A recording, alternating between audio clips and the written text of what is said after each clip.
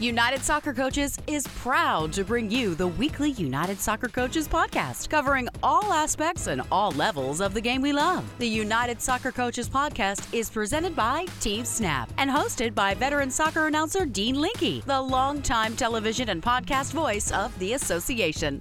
Now, here's Dean with this week's show.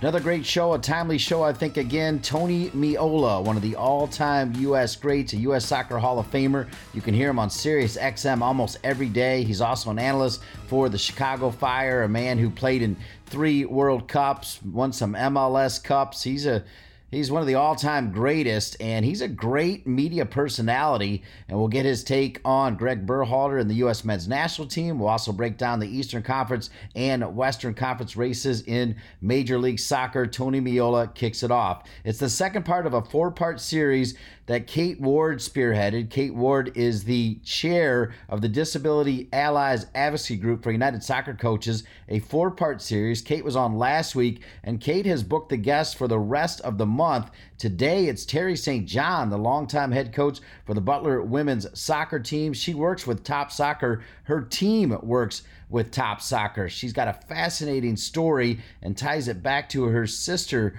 who has a disability, and it is really moving. You'll like my visit with Terry St. John, the head coach of the Butler women's soccer team, and our countdown to convention ends with Paul Marco, a longtime staff coach for United Soccer Coaches. 20 years he's been at Binghamton. He's got a great presentation on counterattacking and counter-pressing. Paul Marco wraps up the show, and it starts after this message from our presenting sponsor, Team Snap. Does managing your club or league feel like a second job? If so, you might need some help. With Team Snap, you can get it. Their customers save up to 15 hours each week on tasks such as communication, registration, scheduling, and more. Plus, everything you need is online, which means no more trips to the bank, no more lost checks, and no more colossal spreadsheets. Bring your club or league into the 21st century with Team Snap. Go to teamsnap.com to learn more. Team Snap is proud to be the presenting sponsor of the United Soccer Coaches podcast.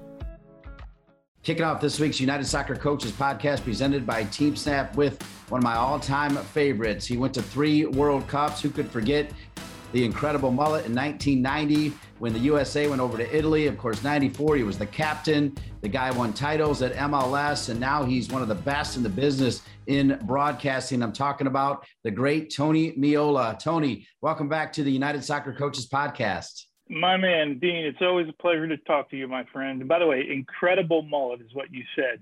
I don't know that that's ever been used, those 2 words together, ever. I think it has. And I'm going to keep saying it as well. You were in style, man. I still have that postcard, too, from the company Royce, I think. Yeah.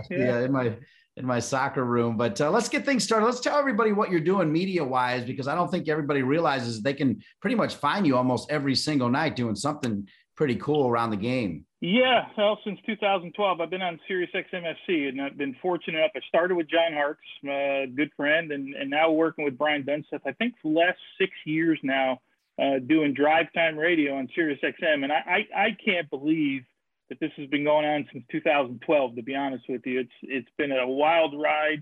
And I'm also calling the Chicago Fire games. So weekends have been taken up pretty much by MLS, and then come back, and in the off season, it'll just be on the radio, get a little bit of relaxing time. But yeah, it's been media. Dean, I never thought I'd be in media. I still have this itch to get back on the field and do some coaching at some point. But I work with some great people in both at both Sirius and with the Chicago Fire. So I'm enjoying it. There was no surprise to me that you'd be in media. No surprise that you'd be a coach as well. But you were always so great with all the media, so I knew you'd be a natural. And by the way, I don't mean to sound like a sycophant, but you sound incredible on all of those games and on your show, Tony. I mean, it's great to hear your voice. Yeah, I certainly appreciate that. Real quick, before we dive into the U.S. men's national team, which was my number one reason to have you on, get us caught up on where your kids are right now. Oh, boy. So the oldest one graduated from Stetson University. He's working. He started his own business. My daughter's playing soccer at Palm Beach Atlantic. So we're down in Florida. We've been down here almost 3 years. So she's about 20 minutes. So it's great going to watch her play. And we essentially moved to Florida because my youngest, the baseball career was kind of taken off a little bit. And we thought, for sure he'd stay and play baseball in Florida. But that knucklehead decided to go play in the middle of the country at Oklahoma State. at one of the premier facilities and premier programs in the country. So he's a freshman this year, working his way like every other kid that goes into college as an athlete, trying to get himself on the field as a freshman. And I always loved those challenges, and as it relates to the U.S. men's national team, we kind of talk about it all the time because nothing is given. You come from places and, we're seeing all these young guys come from places all around the world, and they get together with another group of guys, and you got to sort of reprove yourself, if you will. And it's got to be on a daily basis, or else, there are people around the world that are trying to do the same thing you're trying to do. So there's lessons. It doesn't matter if it's baseball, if it's soccer, if it's World Cup qualifying or not. There's lessons when you continue to grow in your career. Well, tell us in your own words, what happened against Panama? They were so good against Jamaica. We were all flying high that I got to admit, I didn't totally tune in because I'm like, they've got this one, because they were on fire in that second half against Jamaica. They played about as good as the U.S. has ever played for 45 minutes in that second half. So what happened against Panama, and why did he make so many changes? Yeah, well, I'm not surprised about the changes. And we had Greg on our show a couple times. Some he was forced into making, right? He had two guys that couldn't travel to Panama, and Zach Steffen and Anthony Robinson, because they're playing in England. Then he had Weston McKennie go down late in that game. I believe it's a thigh injury that he was dealing with. So he stayed. Those three immediately flew to Columbus. Now, Zach Steffen may or may not have played in that game. Likely not. So two of those substitutions were forced. He had spoken about Tyler Adams in the minutes he was playing. He and Brendan Aronson spoke about how many minutes he has played. He's played the most at the club level of the guys coming into the national team. So there was going to be a rest period. But I will say this, I don't know that the result may or may not have been different had he used another group of players. I don't know that the game would have looked any different. I keep saying, you go to El Salvador, you go to Honduras, you go to Panama, you go to Jamaica. Don't expect, if you're tuning in because you think those are going to be pretty games, you're probably better off just going to dinner with your favorite person, because those are not going to be pretty. They're going to be slogs, and they have been. And to think that those will look any different than they have over the last 25, 30 years of qualifying, I think we'd be naive, because the field, the conditions are no good. You've got to deal with the away crowds. You got to deal with referee calls. We don't have any VAR, which would have made a huge difference in the Jamaica game, which then affects, if guys get thrown out, affects what happens in the rest of the group after that. I mean, there's so many different elements. Plus, throw on top, we're qualifying with such a young group, and I think I work in this every day, as do you. And Dean, when I turn the TV on, I got to tell you, I forget how young they are, because my expectation is probably like you, that it's always going to look good because these are talented players. They're playing all over the world. And I forget that Yunus Musa is 18 years old. And when Gio Reyna plays, another 18-year-old kid. And the list, we're everyone's high on Ricardo Pepi, and everybody should be. We're talking about another 18-year-old kid. It's not like when Landon Donovan came to our national team. Landon was the only teenager in the group, and he had a bunch of veterans in that group, and you kind of mix him in and you can protect him a little bit. And Bruce Arena was really good with that, bringing him up. Man, you're just throwing a lot of kids together, and it's not going to be pretty all the time. It's not pretty. I watch Mexico. Everyone thinks Mexico. If you watch those games, I mean, you pretty much Canada whooped up on them down in Mexico, and Mexico was lucky to get a result out of that one. So it's CONCACAF, it's qualifying. The games aren't going to be pretty. You just got to grind. And I think more than anything, they didn't grind through that game against Panama. So because of that, are we back in freak out mode? Because I was in cruise control mode, and now I'm wondering if we need to be back in freak out mode or not. Do we? Well, I'm not, because I'm getting out of this exactly what I thought we were going to get. Keep in mind, in 2017, or it might have been 16, when the World Cup qualifying, when the heck started back then, after 4 games, that group only had 4 points. We're in second place right now on 8 points. And I know it's tight, and one game can change everything, but the mantra has always been, and I think the September window skewed it a little bit, you win your home games and you steal points on the road. And they didn't steal points on the road. They did win that first game. I came into this October window saying that we need to pick up a minimum of 6 points. And that's still on the table. And I said, if we pick up 7 points, that'll be great. But a minimum of 6 points because of those 2 home games. Give me a grade on Greg Berhalter. What have you liked most about his development as head coach? What does he still need to work on? Well, I was critical of him after the Canada game because what I saw in the first 45 minutes of Canada, I didn't think was going to change in the second half. So what I thought and what I said after the game and what I said to him when we had him on the show, I asked him, why no substitutions then? He thought that group could turn it around. And looking at it now, he probably, if he could do it all over again, he'd say, I need to make some changes in Canada. I think learning the squad, and learning who's going to perform. Now, the problem is there's not a huge sample size to do that. So you're the manager and you said panic mode. There are people that are in full panic mode right now, and we're in second place. Imagine we were someplace else. So it's really, it's not an easy job. I think he's doing a decent job with this group. And keep in mind, everyone says, well, we should call in this guy and we need to call in Josh Sargent. We need to call in this guy. And it's always the guy that's not in camp that we're looking, that needs to be the savior. But part of the reason, Dean, we know these guys is because Greg Berhalter's given them a chance with the national team.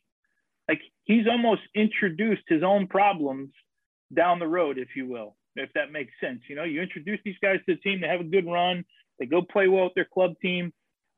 Right now, it's about winning games. It's not about looking pretty. It's not about it's. And I think, if anything, the biggest criticism is there's no plan B. We want to play this way, which is fine. But on the night when you go and the field, like in Panama, is not conducive to putting the ball on the deck and playing, what's plan B? And I think that's probably the one thing that he's trying to figure out right now.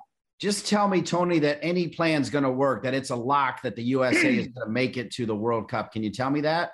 I think we're going to make it to the World Cup. Yeah. And I think we will eventually make it to the World Cup with some ease in the end, right? With a little bit of leeway in the end. It doesn't come down to game 13 and 14, but I can completely understand why people, after what happened just over a couple days over 4 years ago, are maybe a little bit skeptical. But again, it's a young team, Dean. I saw all these kids coming up through the national team program. I believe in them. I'm bullish on this particular group.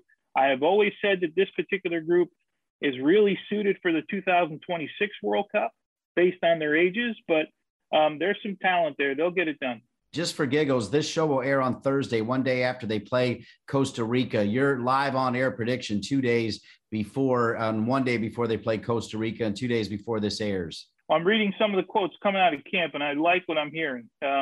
Win or bust. That's been sort of everybody's quote. I think Miles Robinson said those exact words: win or bust. I think 3 points. They come out of Costa Rica with 3 points for sure, and they separate themselves from Costa Rica in this match. We'll be back with the great Tony Meola to switch it to Major League Soccer. As we mentioned, he is also the color analyst for the Chicago Fire. Tony Meola on the United Soccer Coaches Podcast, presented by Team Snap. United Soccer Coaches Advanced Diplomas have long been regarded as an excellent way to expand your coaching knowledge, advance your career, and improve your players' development. Now, with our blended format that incorporates online and in-person learning, coaches with ever-demanding schedules can earn their diploma in the most time-friendly way possible. Visit unitedsoccercoaches.org/advanced-diplomas for more information. Welcome back to the United Soccer Coaches Podcast, presented by Team Snap. We are with one of the all-time U.S. soccer icons and former goalkeeper, Tony Meola. He is coach. Now he is an esteemed broadcaster covering the Chicago Fire, which clearly they're not going to make the playoffs, but it's an old coach of yours, both in college and with the U.S. national team, that has New England rocking and rolling. How has Bruce Arena done what he has done at New England? It's pretty amazing. It really is amazing to see what Bruce has done with this particular group, and they're on their way to breaking some records as well, point-wise, points per game. No surprise from Bruce Arena. That we spoke to him at the beginning of the year. Prior to the season, he thought this team was going to be good. During the season, as it got started, they started to heat up really, really quick. And his one big fear was, hey, you know what? I've always said, and I've stuck true to it, that you need to be playing well at the end of the season. So there was a little trepidation with how the season had started for them because it started so well. And the fear from a manager standpoint is that, can we sustain this? He had Carlos Gil, who was on the IR, and he wasn't on the field, and he was doing all this. Gustavo Bo took over. Tejan Buchanan took over. Guys just started playing well, and they had a belief. And I had them in the opener in Chicago, and I said to Bruce, it was a 2-2 game, and I said to Bruce, you guys are really good. And he said, boy, I can't imagine that, this team, I can't imagine you thought we played good tonight, because I think there's so much more in this team than there has been. But I'm not surprised. He gets guys ready to play. And the beauty of Bruce, and I've said this all the time, if he's got a player on his team that's, let's say, a level 7 out of a 10, he constantly gets 7s and 8s out of that player. And he rarely gets 6s and 5s out of that player. And that's what you got to be on your toes all the time when you play for Bruce. I'm not surprised, Dean. He is so far ahead of Nashville, Philadelphia, Orlando City, DC United, New York City, Montreal, and Atlanta, the teams that probably have the best chance to get in the playoffs. Of those teams that I just mentioned, who are 2 or 3 clubs that you really like to maybe make it to the MLS Cup? I'd be worried if you had to play Nashville in Nashville. Right? They haven't lost in Nashville. I think, and I don't have it in front of me, but I believe their only loss, or one of their only 2 losses, was the first home game they played against Atlanta when they opened up in the COVID year, just before COVID. They're really difficult to play there. It's a condensed field. They squeeze you. Philly, I think they're a very good team, and Jim Curtin continues to do a good job. I just wonder the losses of Mark McKenzie and Brendan Aronson, how much that catches up with you in the playoffs. But in the Eastern Conference, I really don't see anyone other than New England or Nashville getting to an MLS Cup final. Let's switch to the Western Conference. It's amazing what Coach Smetzer continues to do with Seattle. And then, of course, a guy that you played with and you were a key part of MLS Cup titles, Peter Vermes, one of the best coaches I think this country's ever produced, is right there at Sporting KC, and they certainly do it right out there. Nice to see my old team, Colorado, back in the mix, along with Portland. Break down the Western Conference for me, Tony. Well, Seattle certainly knows how to win. I mean, there was a game, you mentioned Smets, and there was a game that halfway through the season when he had a whole bunch of injuries, where he had 5 guys on the field that no one watched who they were. They'd come through the U23 system, and literally no one knew their names, and they ended up grinding out a result at home. And that's, he talks about the culture there all the time, and he's been to some finals now, and he's done such a great job. And remember, he's done this predominantly throughout the season without Nico Lodeiro, who's coming back. Jordan Morris hasn't played a minute all season, who's coming back soon. It really is amazing. You mentioned Peter Vermes in Kansas City. I mean, Peter, you've been around him. I got to sit with him before the Kansas City-Chicago game about a month ago, and it's high energy all the time. But the surprise of the Western Conference is your old team, Colorado, and what Robin Fraser has done with that group. My radio partner, Brian Dunseth, and I talk about this all the time. If you run down that Colorado list and you just go name for name, how many guys on that team, if there was really an expansion draft before this season, would have said, yeah, I want that guy, and I want that guy, and I'll take him. I mean, someone may have taken the Barrioses of the world, and Cole Bassett was making his name, but there's not any sexy names in that group, and they just get it done. The other team to look out for that's hot right now is the Portland Timbers. And Giovanni Savarese, the one thing he knows how to do is get to a final. The surprise for me is that LAFC has not been able to just turn the corner to get themselves above the playoff line. That's going to be an interesting one to watch. Great spending time with Tony Meola. Tony, I want to switch it too, because I know you care about the women as well. It's been tough going right now for the NWSL. And of course, the U.S. women's national team continues to make some noise from where you sit and knowing that everything that has gone on this year in WSL. What's your take on that topic, Tony? Yeah, I'm as disgusted as everybody else with the stories that have come out. Started with Paul Riley, who's an old teammate of mine. We won a championship together. I spent some time, literally the same week you and I spent some time in North Carolina as I was doing my license. We were following the Carolina Courage as part of our study for our senior A course. And I mean, I don't know. I have a daughter who plays. I coached in the women's game. My biggest mission was to make sure that those girls felt protected all the time, that they felt empowered all the time.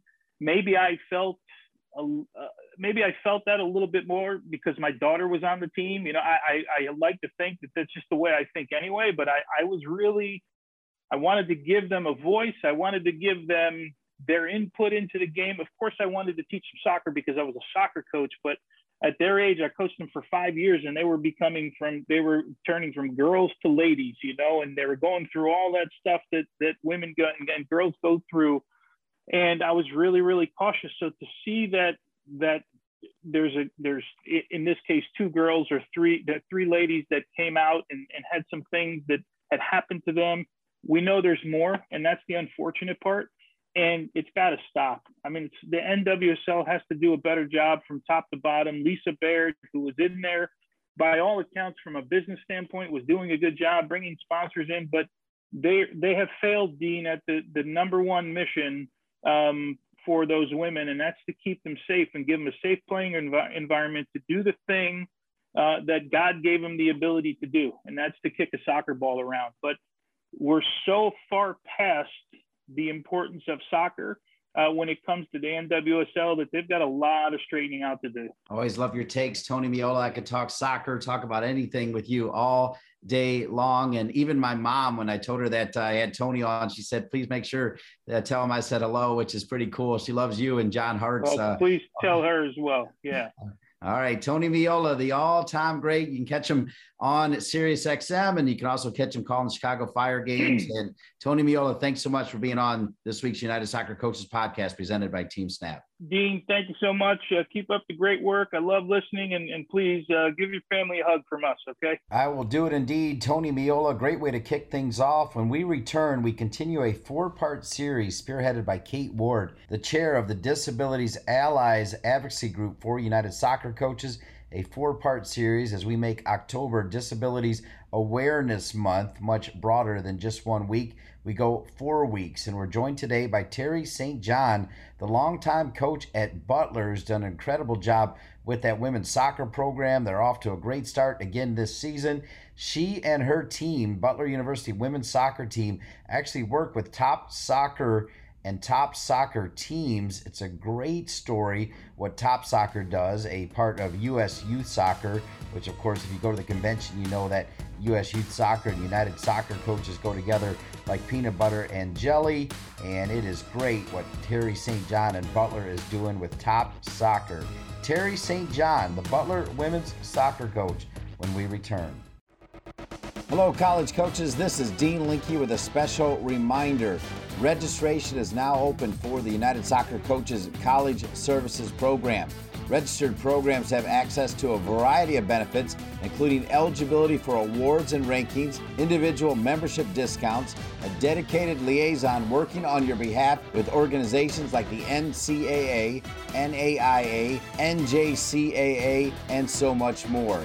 United Soccer Coaches helps you develop your entire coaching game the way you help your student athletes grow as people. For more information or to register, please visit unitedsoccercoaches.org/college.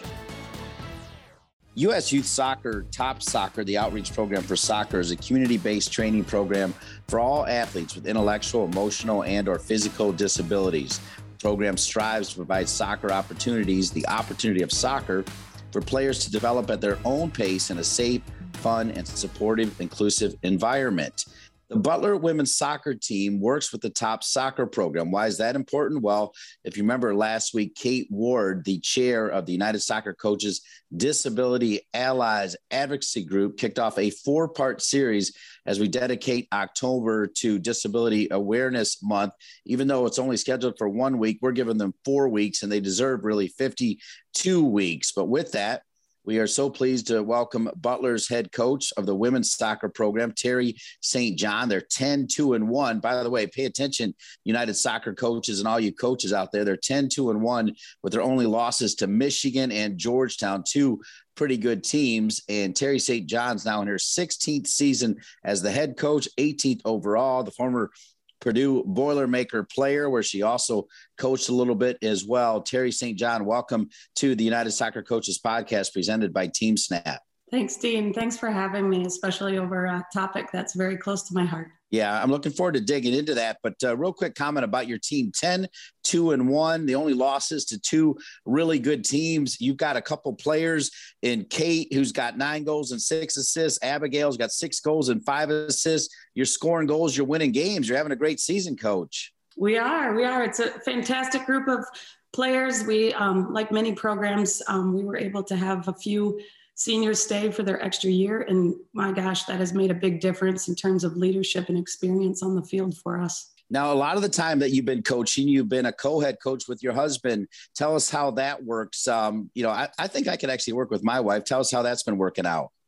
It's been amazing. I mean, it has its pros and cons, but I really think that our program really benefits from it because we are on 24/7. I mean, when we get up in the morning, we're talking about our team, we're talking about players. When we go to bed at night, we're talking about our team, we're talking about players. And, it's a labor of love for both of us. And I think in terms of development as a coach, having someone that you trust and love, be able to be critical or complimentary of things that you do or say with the team has been a really great thing for me as a coach in terms of my development. I like that you use the word trust and love, because when I think about trust and love, I think about Kate Ward. What a story, what a role model. She's still super young, but she's being a leader for the Disabilities Awareness and the Disabilities Allies Advocacy Group. Kate Ward, can you just talk about what she's meant to you? Yeah, and I, unfortunately haven't been able to meet her in person yet, but anyone that I can share, the love of working with players that might have disabilities, it just tells me so much about a person. And the fact that she has come so far and she is in our game, right? I think that's just such a fantastic thing. And what a fantastic role model and platform that she's created for herself to really influence others and, take this initiative forward. Well, Kate Ward picked you for this second week, which is pretty awesome. So let's talk about what your Butler women's team is doing with the Top Soccer program. How has Top Soccer impacted the culture of your program, Terry? I don't really even know where to begin with this, Dean, in terms of the impact on our program, because there's just been so many things. This started way back in 2009, really in the infancy of my head coaching career. And I had an assistant coach named Rick Huffman, and who was really into philanthropy and community service. And we were doing some things, like going to food pantries and just kind of these one-off things and, snapping our pictures like everyone else and, then going on with our lives. And, and I really wanted something more for our program, something that would be a part of who we were and had more of an impact on us, but certainly, an impact on the community at large. He happened upon Top Soccer, and he was telling me a little bit about it. And I'm like, all right, enough said, let's do it. Find out how we need to go about this. And, and it really resonated with me because I'm the youngest of 5 children. My oldest sister, Tracy, was born with spina bifida. And since the age of 4, has been living life in a wheelchair. And the rest of her siblings, we were all athletes. I mean, our family revolved around athletics, and the calendar in the back hall was just dotted with practice, game, everything. Dinners were more or less organizations of logistics of how someone was getting to swim practice or to games and everything. And not that I would be able to articulate it much earlier in my life, but, she was just a bystander. She really, at most it was kind of like, Tracy, whose game do you want to go to this weekend? Which one of your siblings do you want to support? And, as I got older and just realized how much of an impact sports and soccer specifically had on me, I really felt, I felt empathy for the fact that my sister didn't have that. There weren't opportunities for her.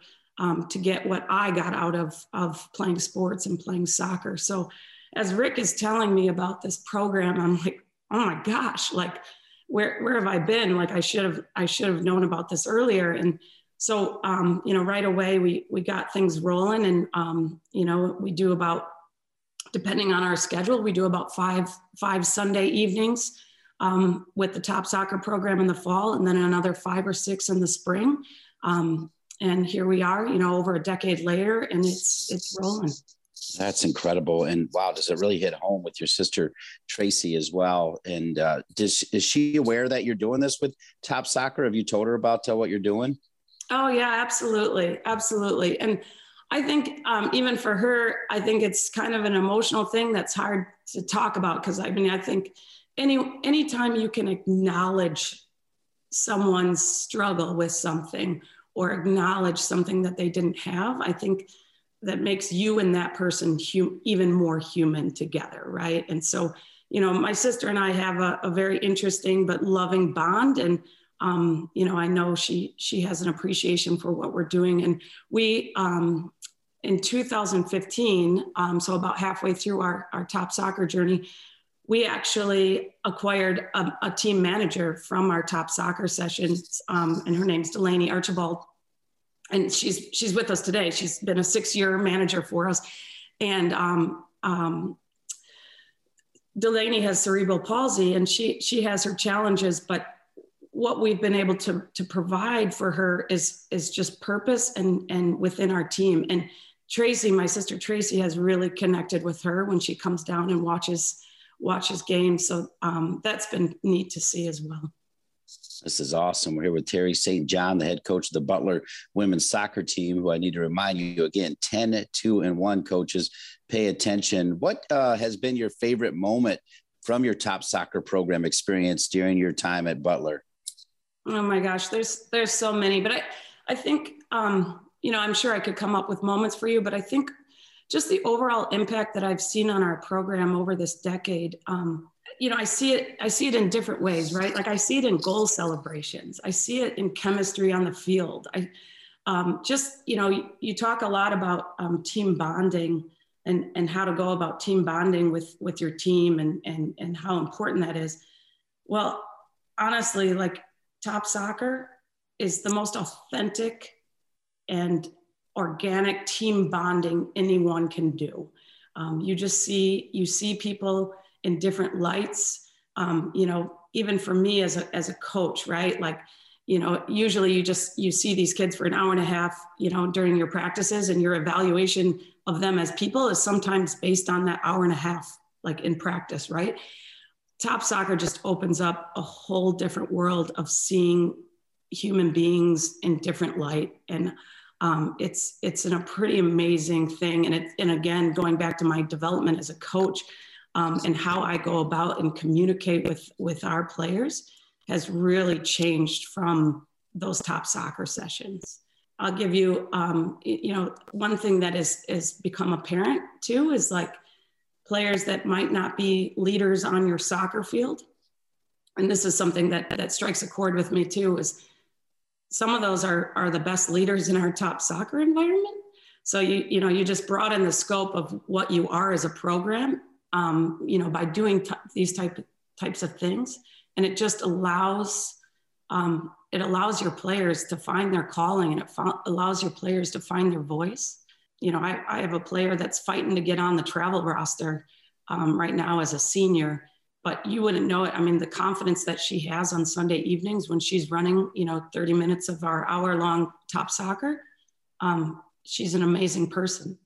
And, so what I think of first when someone asks me about how this particular player is doing, I just think of how amazing of a person that she is and the connections that she is able to create during that hour of Top Soccer. I love that answer. I love all your answers. We're here with Terry St. John, part 2 of a 4-part series this month, led by Kate Ward, the chair of the United Soccer Coaches Disability Allies Advocacy Group.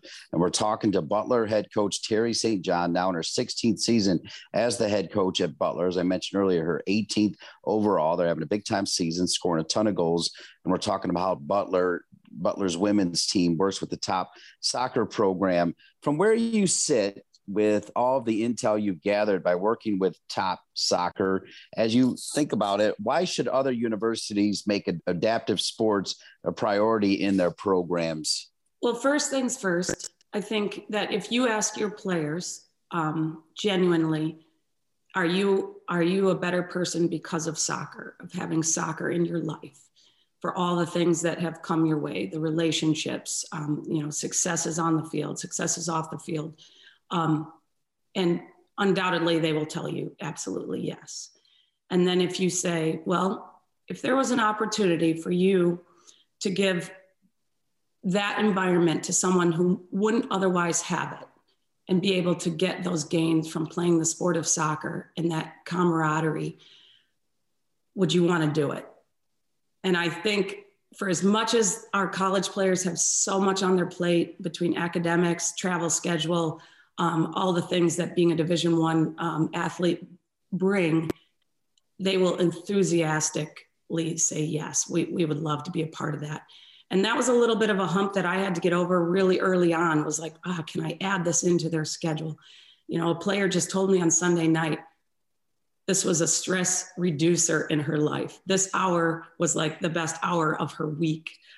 So you have to get over that hump of like adding some, feeling like you're adding something to their schedule, because this is something that will have such a big impact on them that I can't imagine not doing it at this point.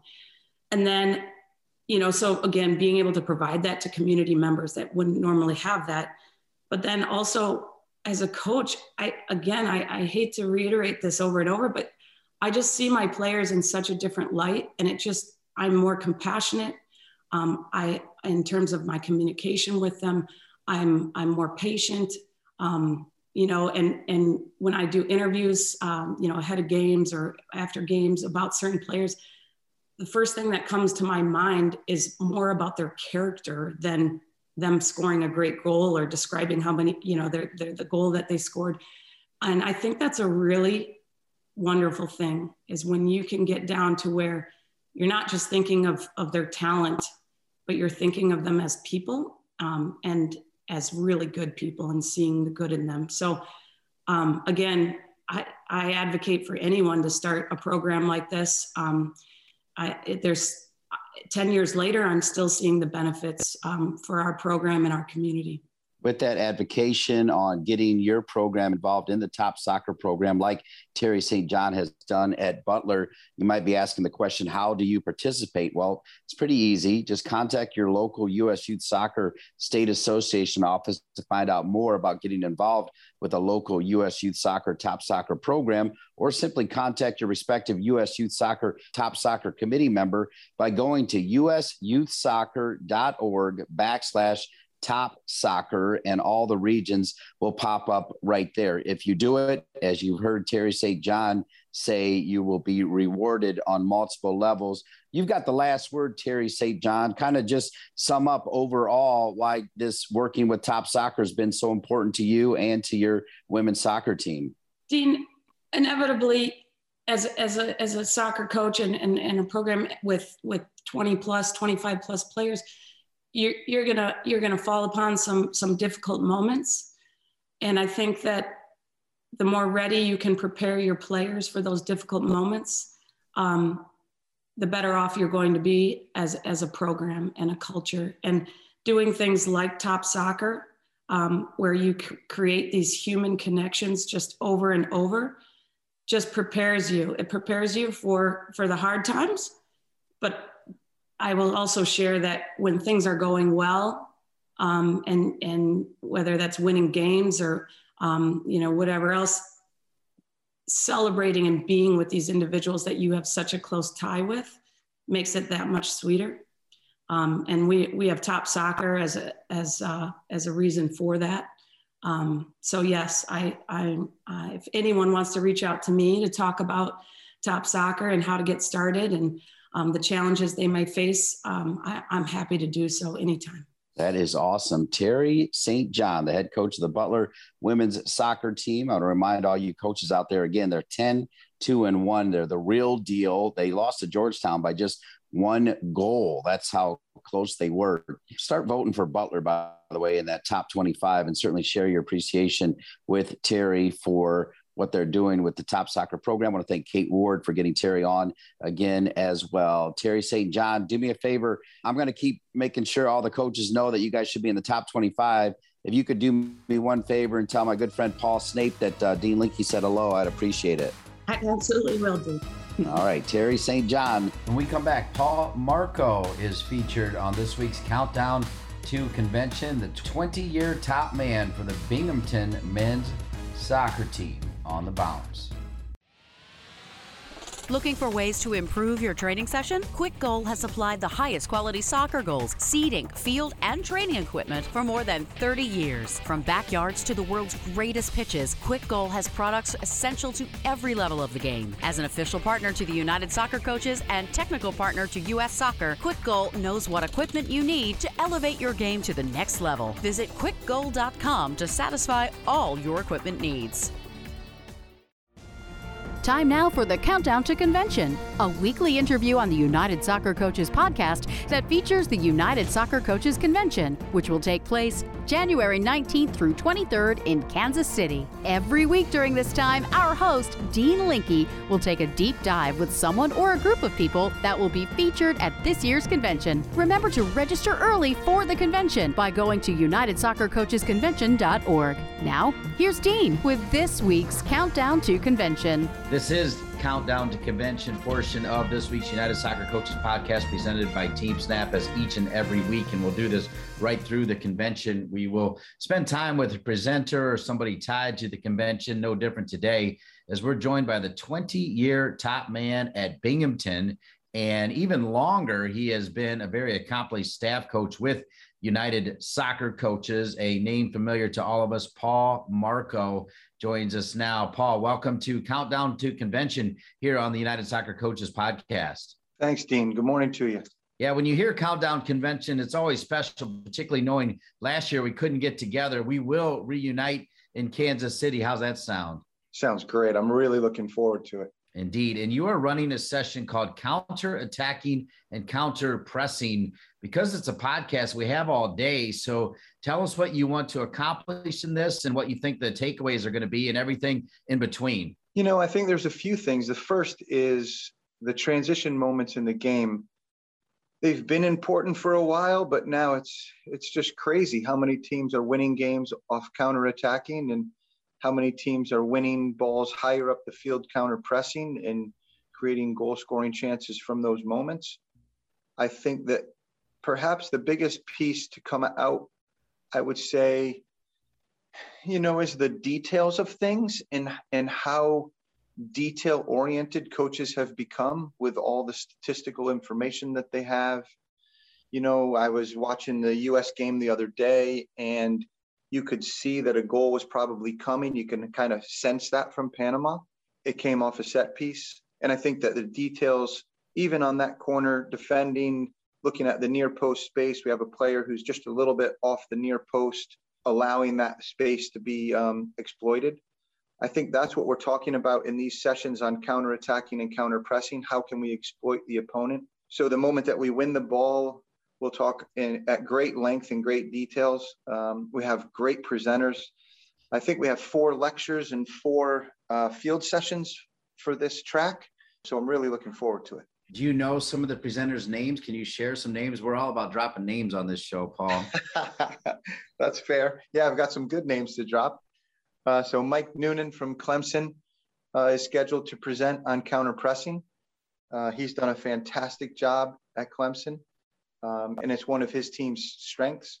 They don't like to share the ball with the opponent much either there, but he'll do a session on counter pressing. We have Shellis Heineman, who will do a session on pressing and counter pressing. We have James Wagenschutz, him and I we're still finalizing how it will look, but the two of us will talk about the physical demands placed on counter attacking and counter pressing and ways to train those. And then we have 2 guys that we're still working on. We should know if they're confirmed here shortly. One is former player of mine who's an MLS assistant, and the other one is a English FA staff coach who will come over depending on COVID. That's kind of what we're waiting on that one. Well, the presenters look great. Yeah, they do. And it's interesting because a lot of these diplomas or certificates or whatever we're calling them as Jeff Van Dusen gets this thing set up, it's not just like one presentation. It's like what you're talking about, 4 on-field, 4 lectures, and you need to attend, a majority of them, if not all of them, to try to get your diploma. It's an interesting way to approach this year's convention on so many levels. Yeah, I think that this allows some different perspectives, different views on certain topics, topics that are very relevant.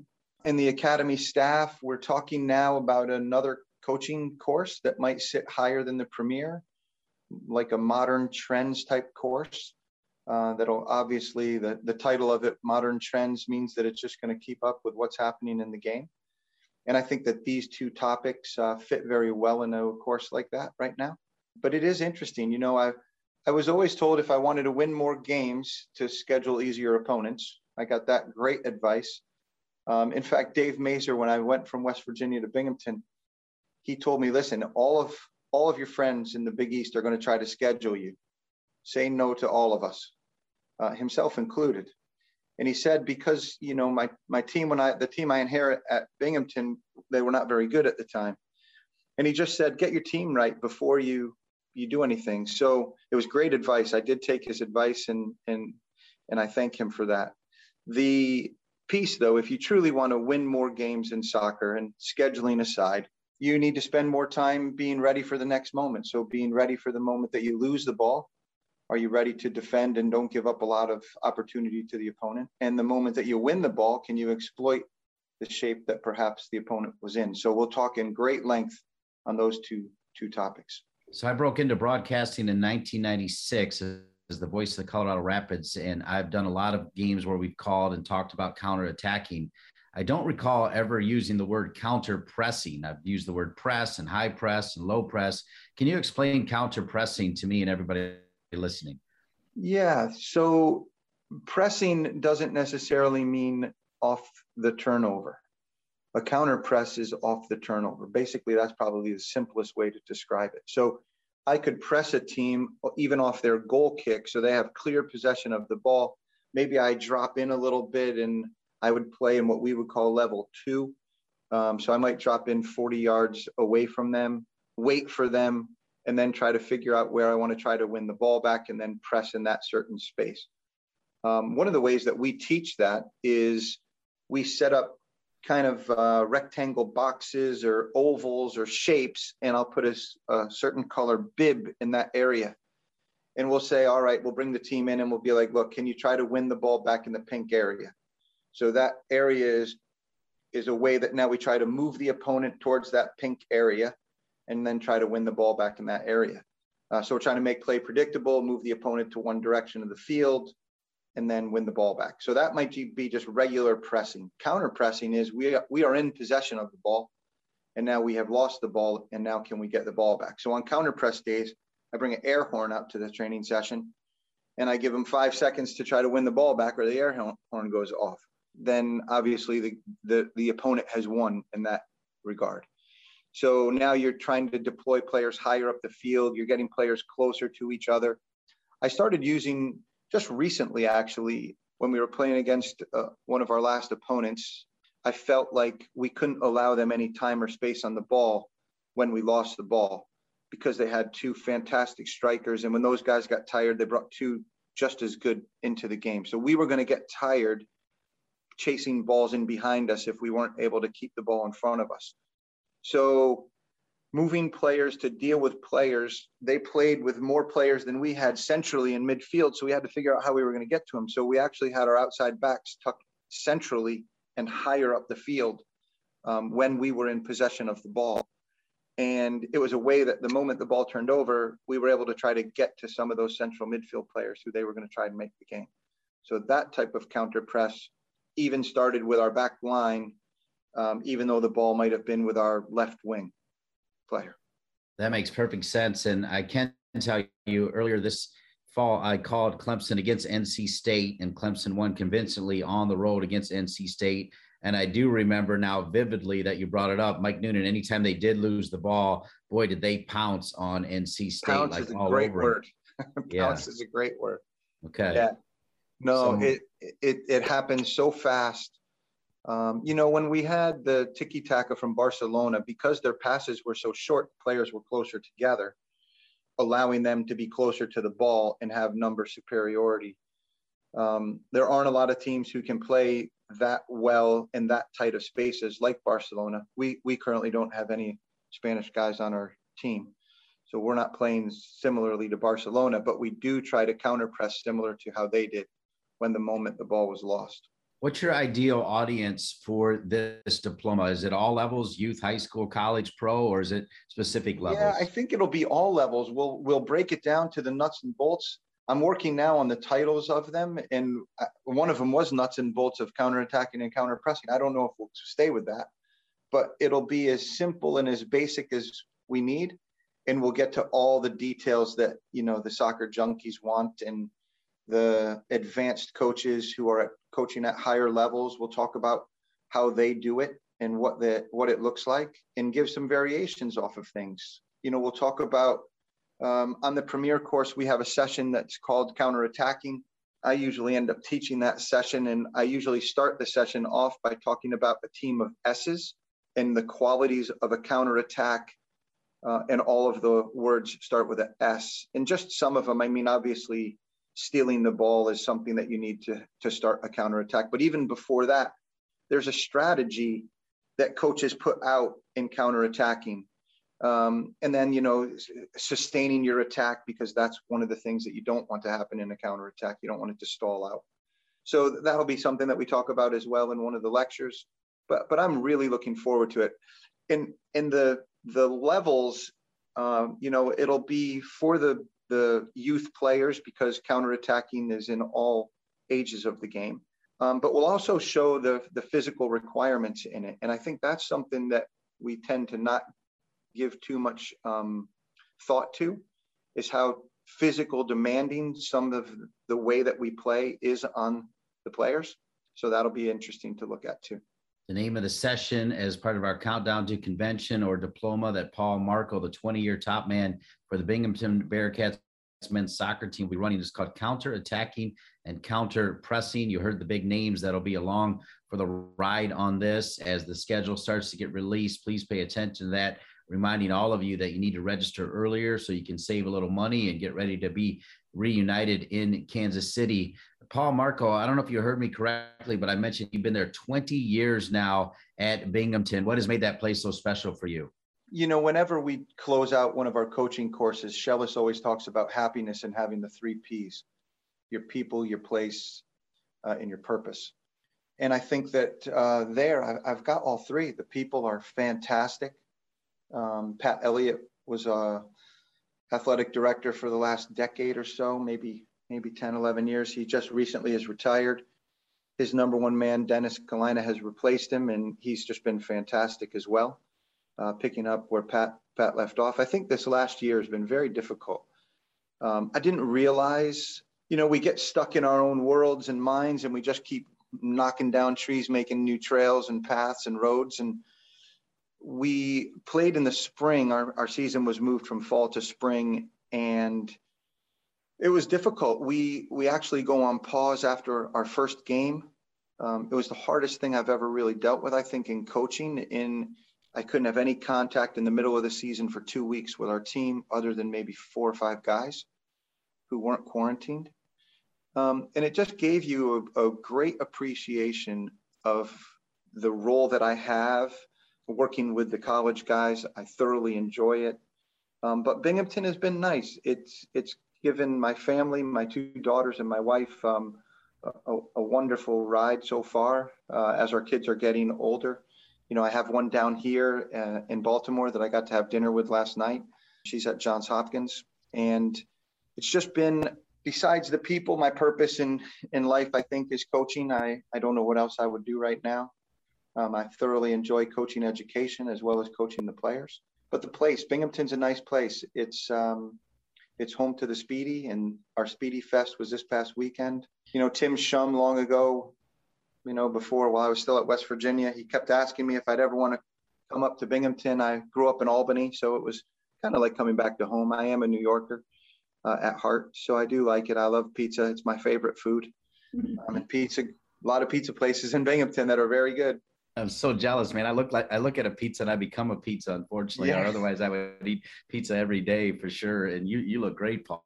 Also, it certainly works for you. And I was going to ask you about West Virginia because I know you played there and coached there a little bit, and they're doing pretty well this year. Do you still keep an eye on your alma mater? Oh, of course. Yeah, if I'm not cheering for the Bearcats, of course I'm cheering for the Mountaineers.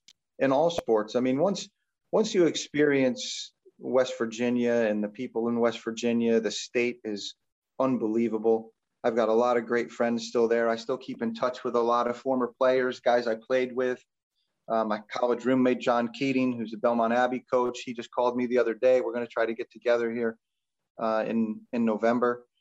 But no, it's a great place. I really enjoyed it. I met my wife there. It was a wonderful time. I still, John McGrath just got inducted into the Hall of Fame. I couldn't make it down for that. We were playing on the same day.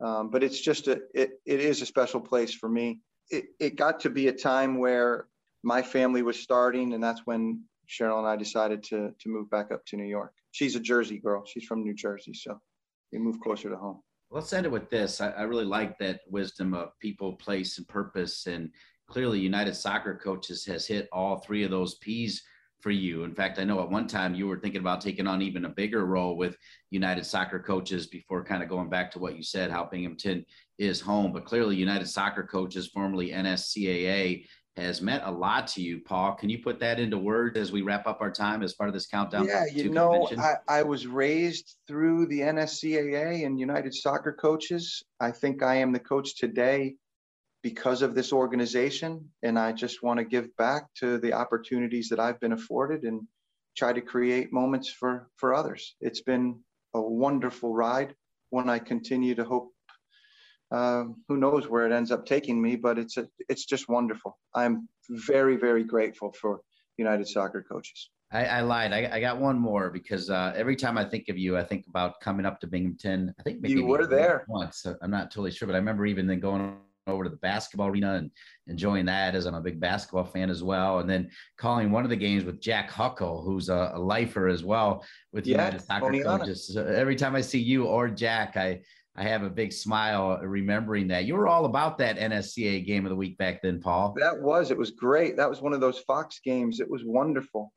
I still have the ball in my office. But yeah, no, I think, and think of that, think of how much college soccer has grown. I mean, now we've got nearly all the games are on TV. It's been wonderful. Indeed. Well, listen, good luck against UMBC. Good luck the rest of the way. Paul Marco, counter-attacking and counter-pressing.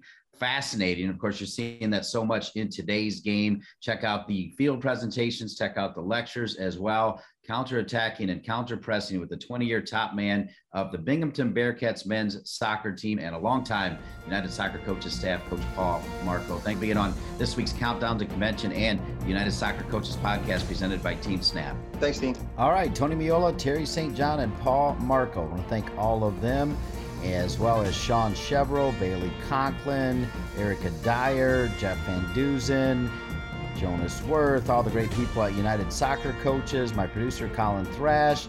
For all of them and all of you, I'm Dean Linke. We'll see you next week for another edition of the United Soccer Coaches podcast presented by Team Snap.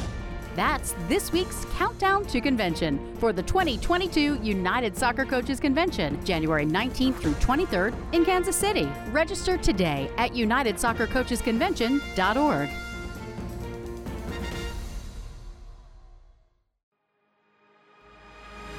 Thanks for listening to the weekly United Soccer Coaches podcast presented by Team Snap. To learn more, visit unitedsoccercoaches.org and teamsnap.com.